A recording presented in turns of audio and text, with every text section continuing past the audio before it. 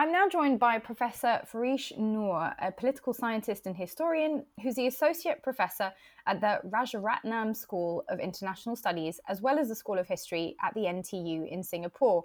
Professor, welcome. Thank you for joining us. Thank you for having me.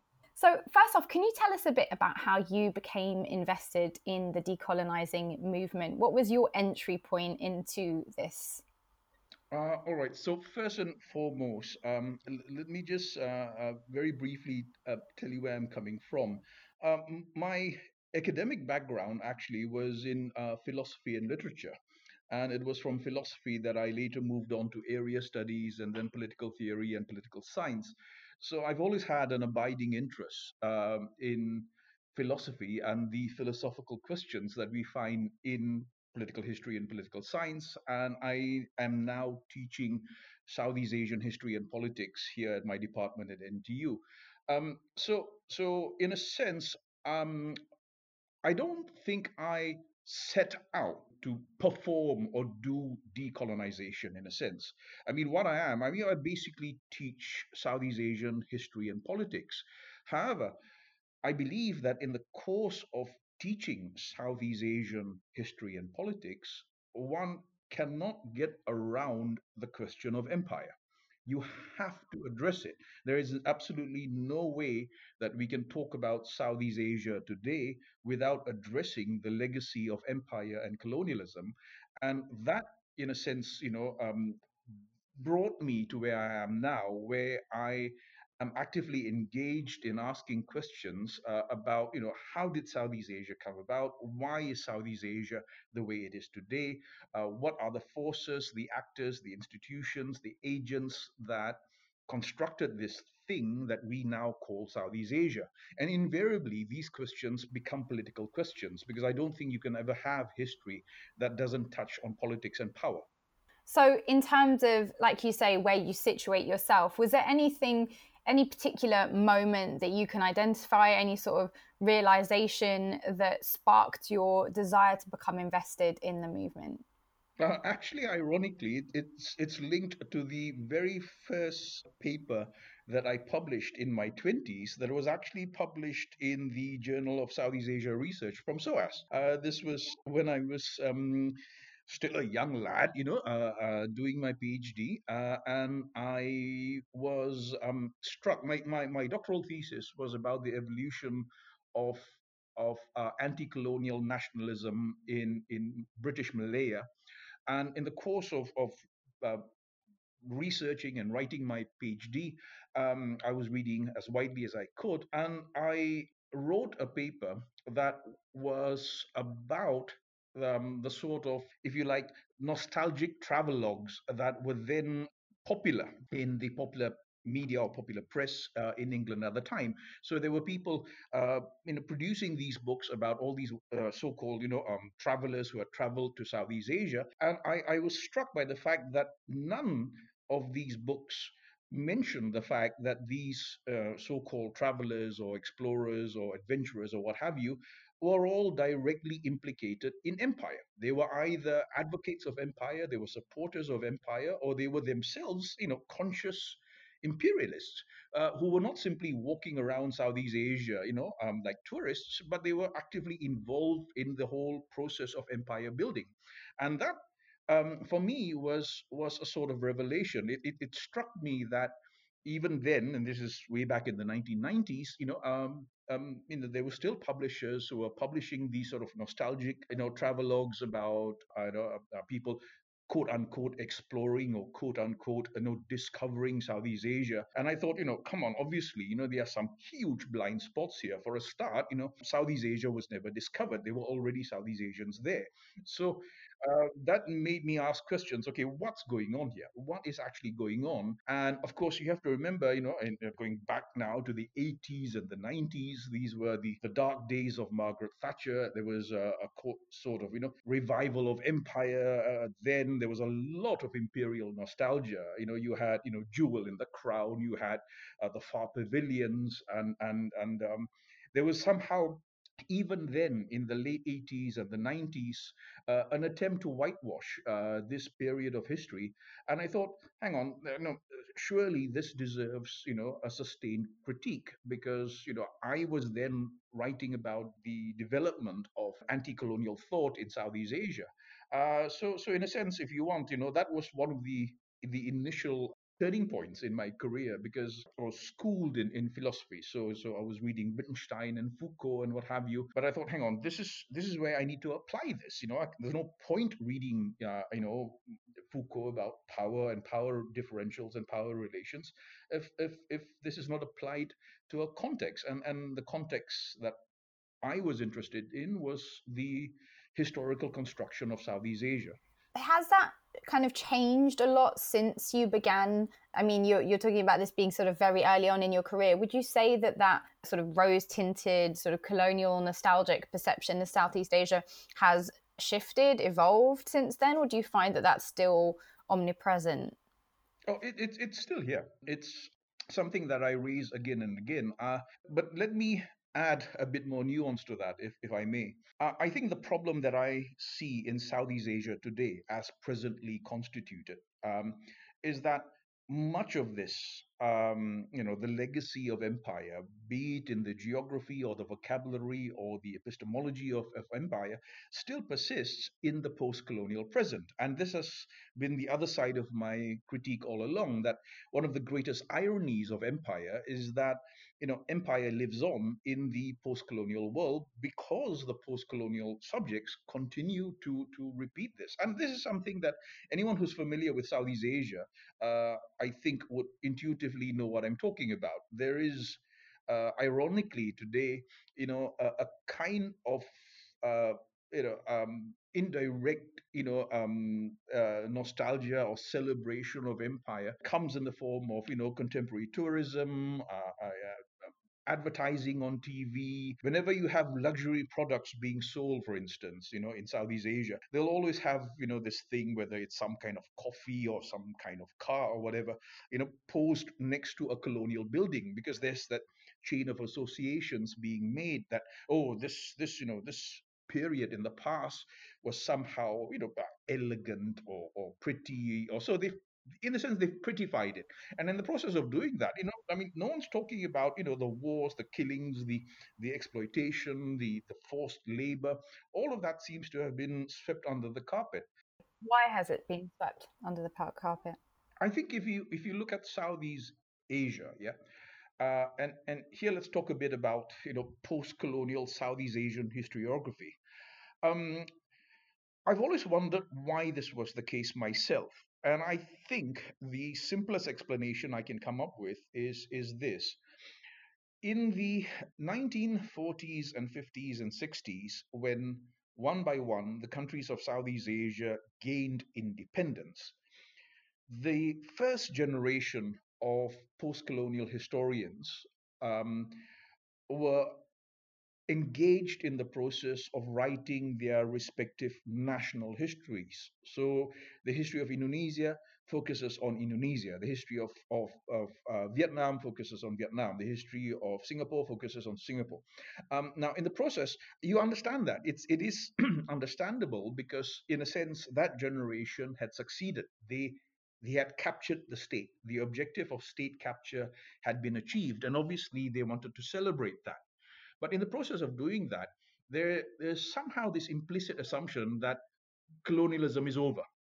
And because the old imperial flag is gone, the imperial gunboats are gone, the imperial armies are gone, and so it's over. Now let's move on to another chapter. Now, unfortunately, of course, historians, particularly historians today, will tell you that history is not episodic, so it's never a clean break. And I think in the process of that, then a lot of the vocabularies of the 18th and 19th centuries continue until today, and they pop up then in histories, in advertising, in media campaigns, in movies, and so somehow empire is never gone. It's still lurking there, and it makes an appearance again and again. And that specific topic, I mean, what the decolonizing movement has sort of hit the headlines very much here, particularly brought to the fore, I think, by the global BLM movement. What does decolonizing mean to you coming from your particular context? All right. So from the outset, how do I put this? I can't. I'm not a professional decolonizer. Decolonizing is not my job. I'm not a paid decolonizer. I'm a historian, and I teach history and politics of Southeast Asia. But in the process of teaching history and politics of Southeast Asia, if we are going to do that properly, we have to address empire. There is no way we can get around this. There is absolutely no way I can talk about Southeast Asia today without touching upon the realities of colonial rule and empire in the past, because these were the factors that have shaped Southeast Asia to make it what it is now. So How does the decolonizing conversation change the way you talk about those things? okay. Let me uh, maybe explain how I approach the subject of Southeast Asia.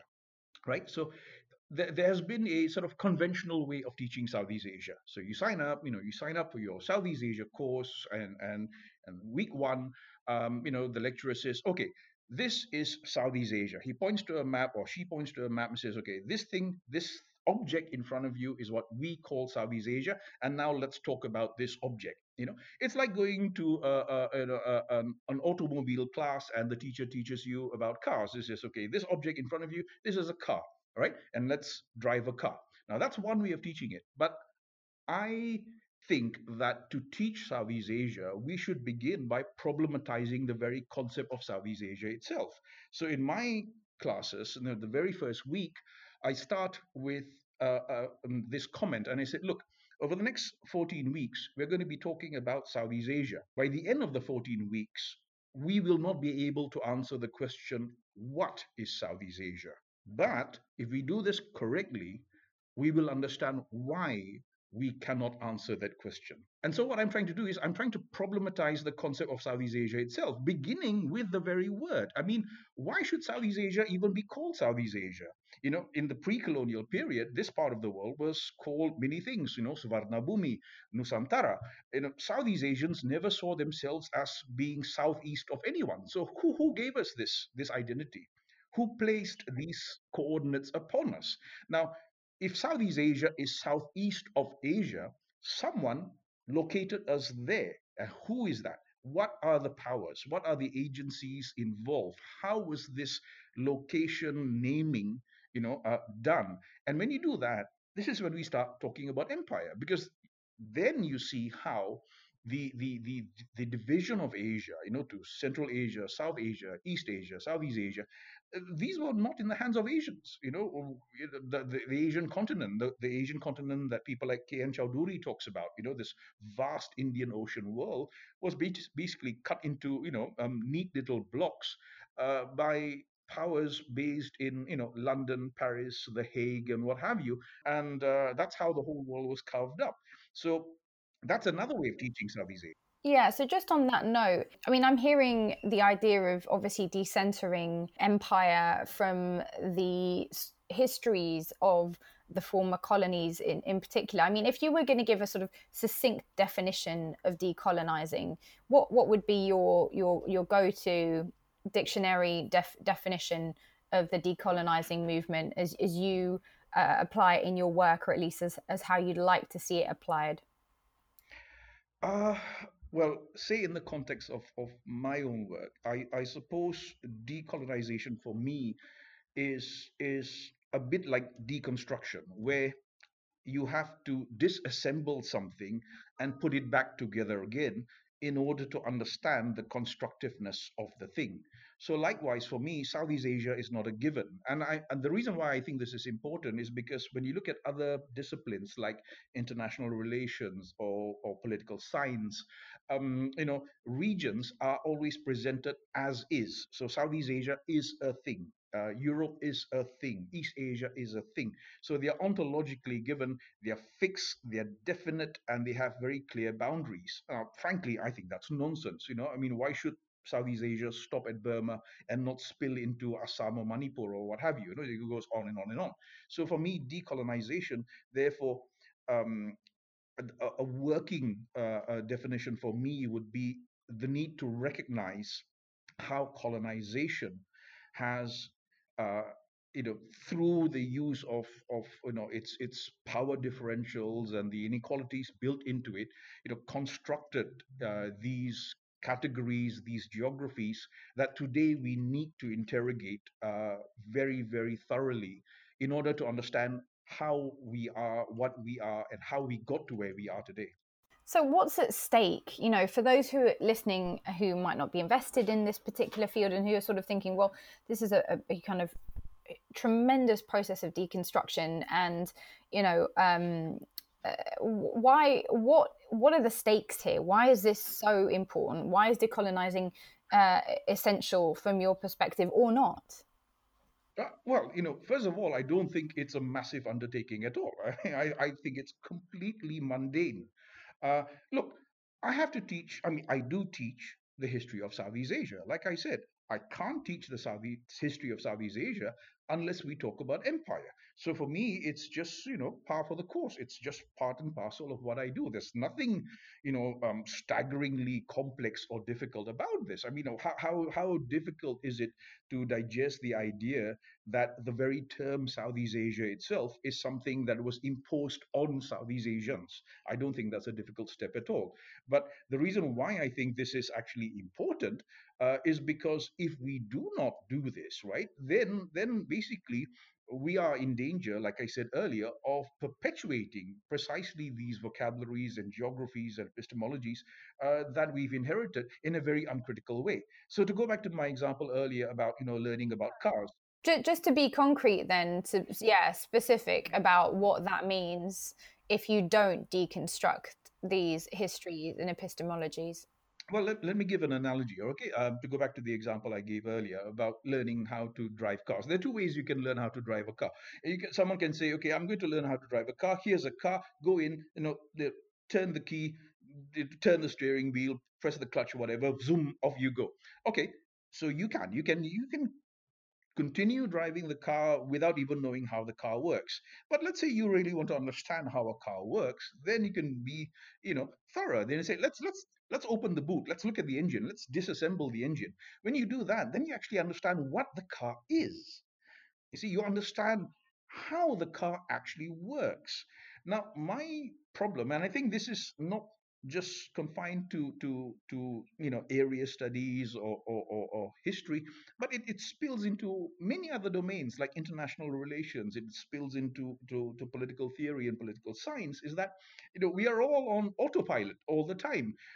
One thing I cannot abide when I read political analysis from people in IR, for instance, is how nation states are always presented as a given. So you talk about the foreign policy of country A against country B, but these things don't just drop out of the sky. They are not stuck in the present. They are the result of long processes that we need to understand. So the trade-off, therefore, is do you really want to understand the world? Do you really want to understand where you are, why you're doing what you're doing, and where these ideas came from in the first place? It's perfectly all right. It is perfectly all right. Human beings are capable of living their lives without knowing what they do. In fact, most people actually just go on living their lives without knowing what they do and why they do it. But are the implications not the fact that there is a connection to the constructions of whether nation based or more global forms of inequality, and that those inequalities then become dehistoricized so that we aren't necessarily aware of why particular things are happening? I mean, I'd be interested to hear, for example, how you think decolonizing might fit into how we might understand what's happening, for example, to the Rohingya or what's happening in Burma. So what does a decolonial perspective, for example, bring to that conversation that we might otherwise be missing?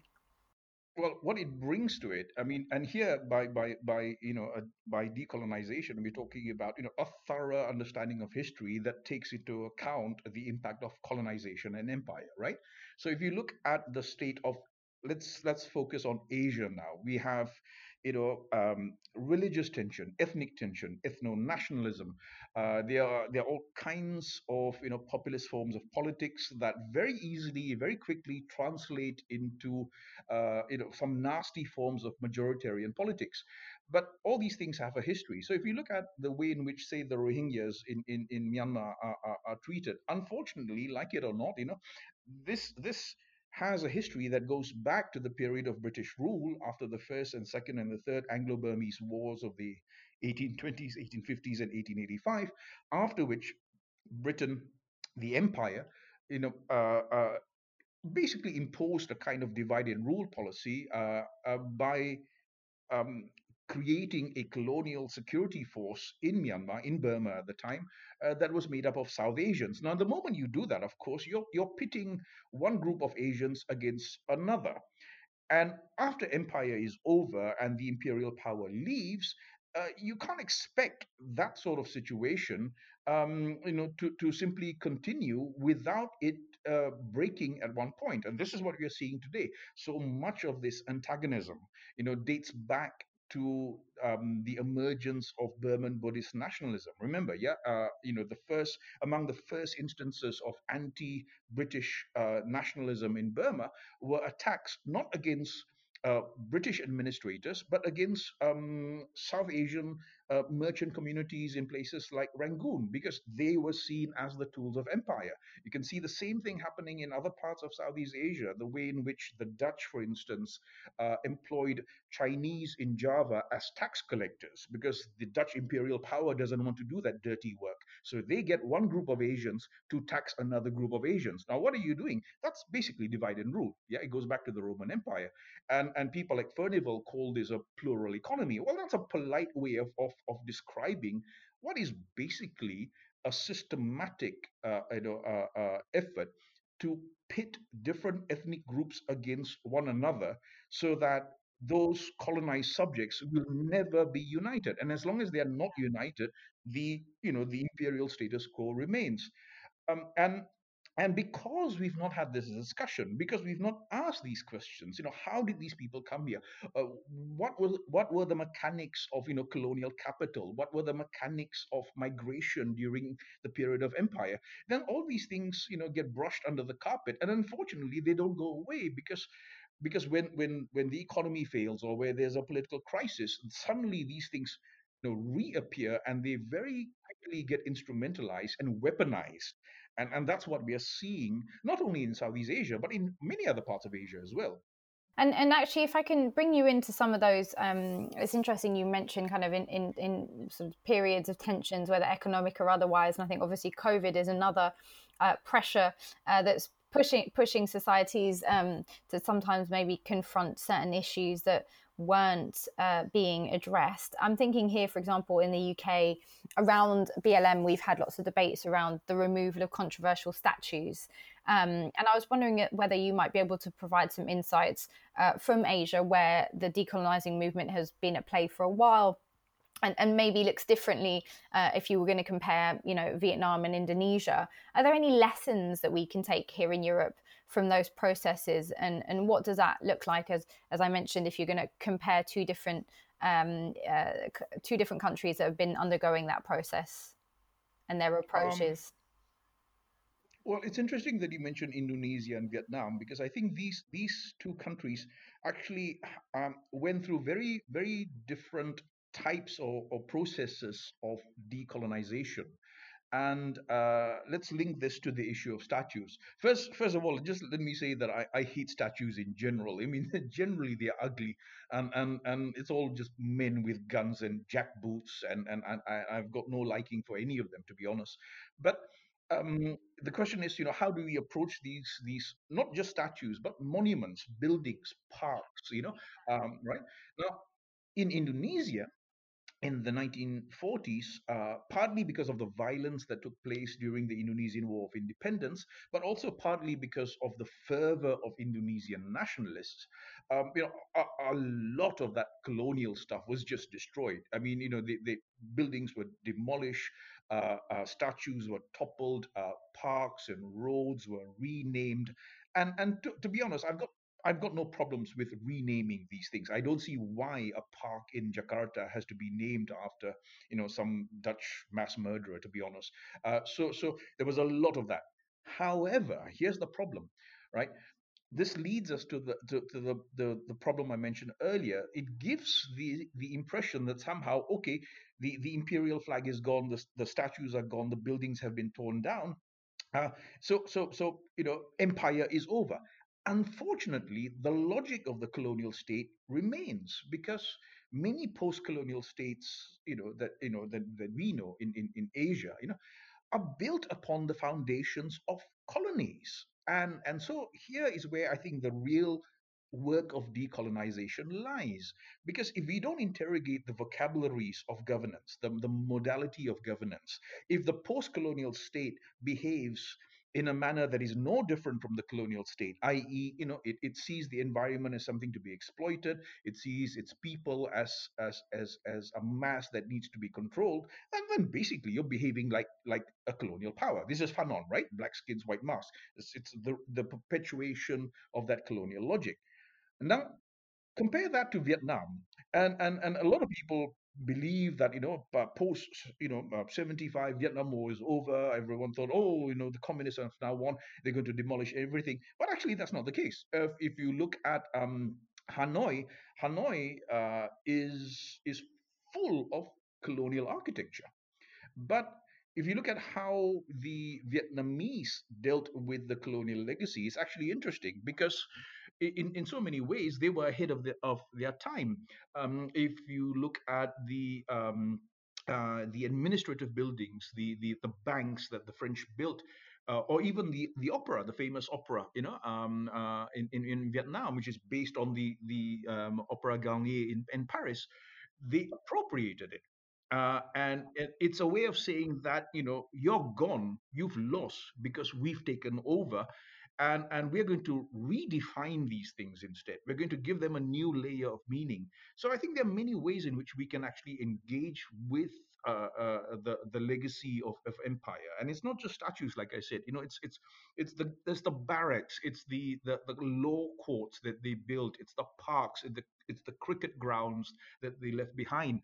All of these things, I think, need to be constantly engaged with. But for that, of course, we need to put decolonization on the table because So, what kind of principles would you put forward to guide the decolonizing movement when it comes to approaching monuments from the past? Because I suppose some of the issues that we are grappling with here in the UK are things like, the legacy of people who are considered to be part and parcel of, the very core of British identity. Take someone like Churchill, on one hand, perceived as a war hero, for those who would have survived the Bengal famine, definitely a different perception of the man. How do you deal with these legacies in a way that is decolonized? well, again, decolonizing for me should not simply be a case of simple dialectics. You don't replace one with another, because if you do that, we are still trapped in dialectics, right? So it's not suddenly black is white, white is black, or one is two, two is one. I think what we need to do is really problematize this thing. Thank you for raising Churchill as an example. As you know, there've been quite a few movies on Churchill, and a TV series on Churchill in recent times. And for me, again, as someone who was in England, studying in England in the 80s and 90s, during the time of Jewel in the Crown and all that, I see a continuity here. No one's ever thought of making a movie about Churchill during the Bengal famine. And if there was anyone, I mean, if I had the money of Bill Gates, that's what I'll do. I'll make a movie about Churchill seen through the eyes of you know someone in Bengal who's starving to death because of this man. you know and that's my attitude to these statues as well. Now, of course, I'm not going to tell people what to do with these statues, because that's up to the different communities in England, or America, or what have you. But I've always felt that statues are like text. We reread them again. We don't read Jane Austen today the way Jane Austen was read 100 years ago. Right.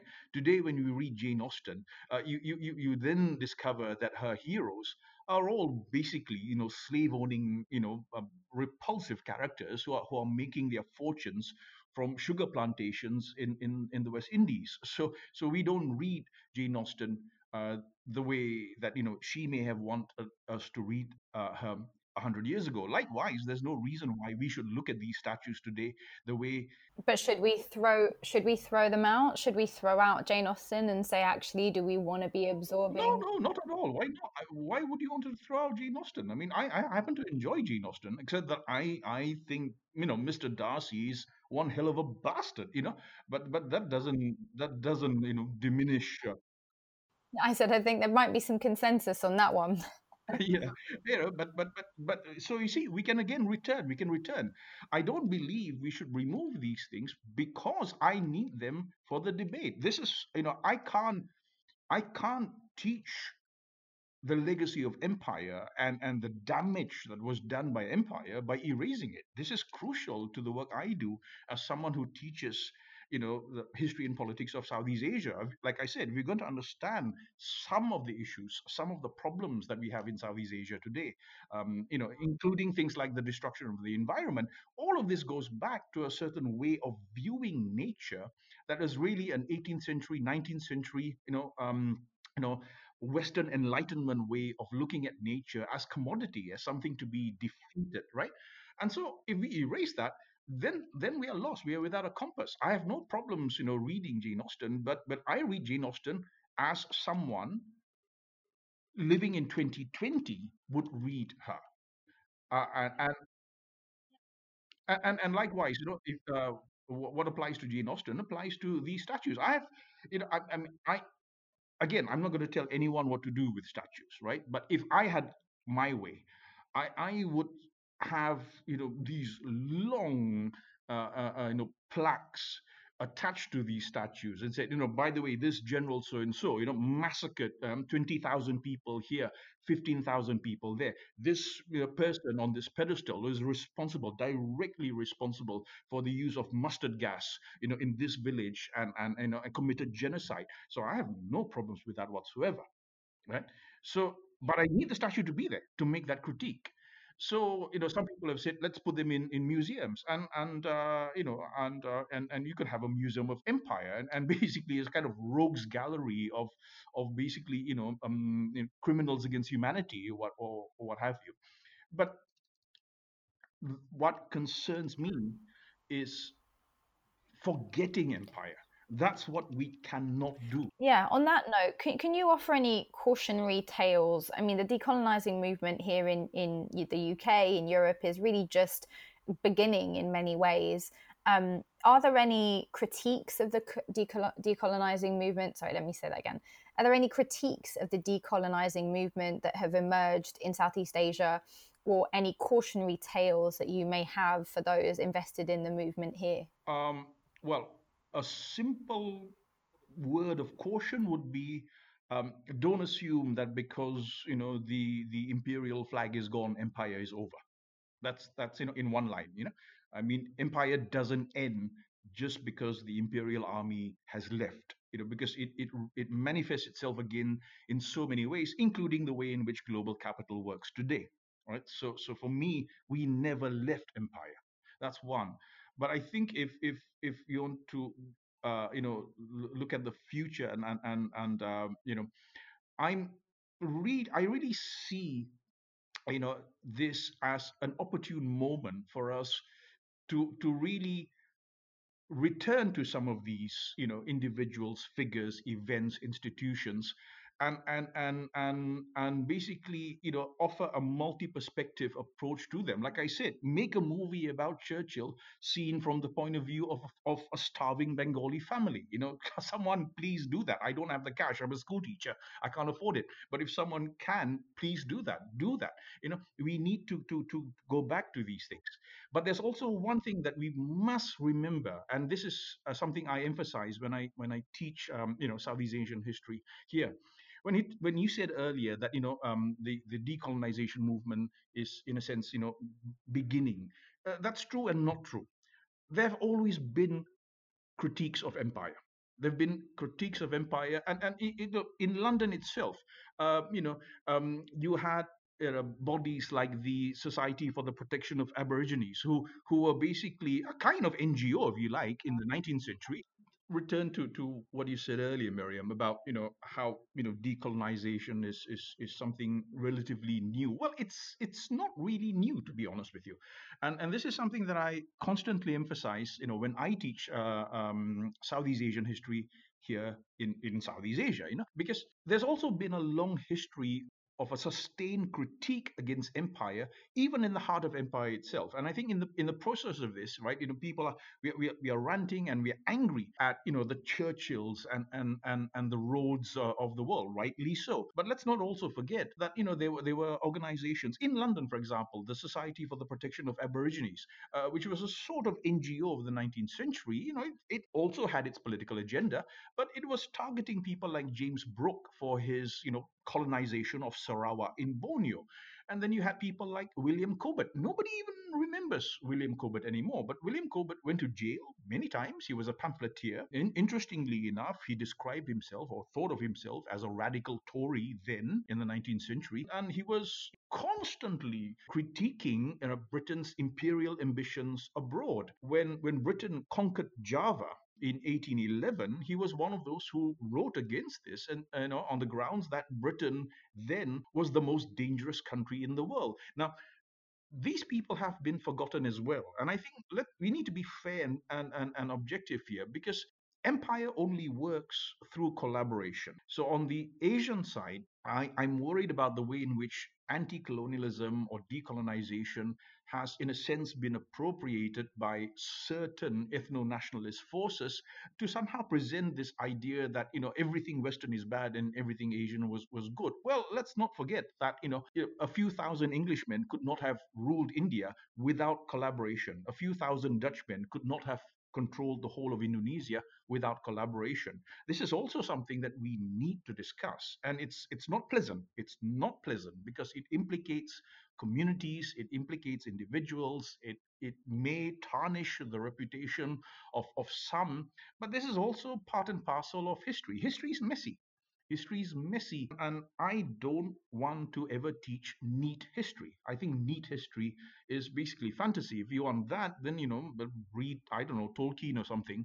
But history for me is a narrative that is necessarily messy, and I think we need to while we critique, of course, the structures of empire and what have you, we need to be aware of the fact that empire lives on, and it lives on also because of the collaboration of people today who may or may not be aware of how they are actually perpetuating empire in their own work. Thank you so much, Farish. I really, really appreciate your time. Happy to do this. Thank you, guys.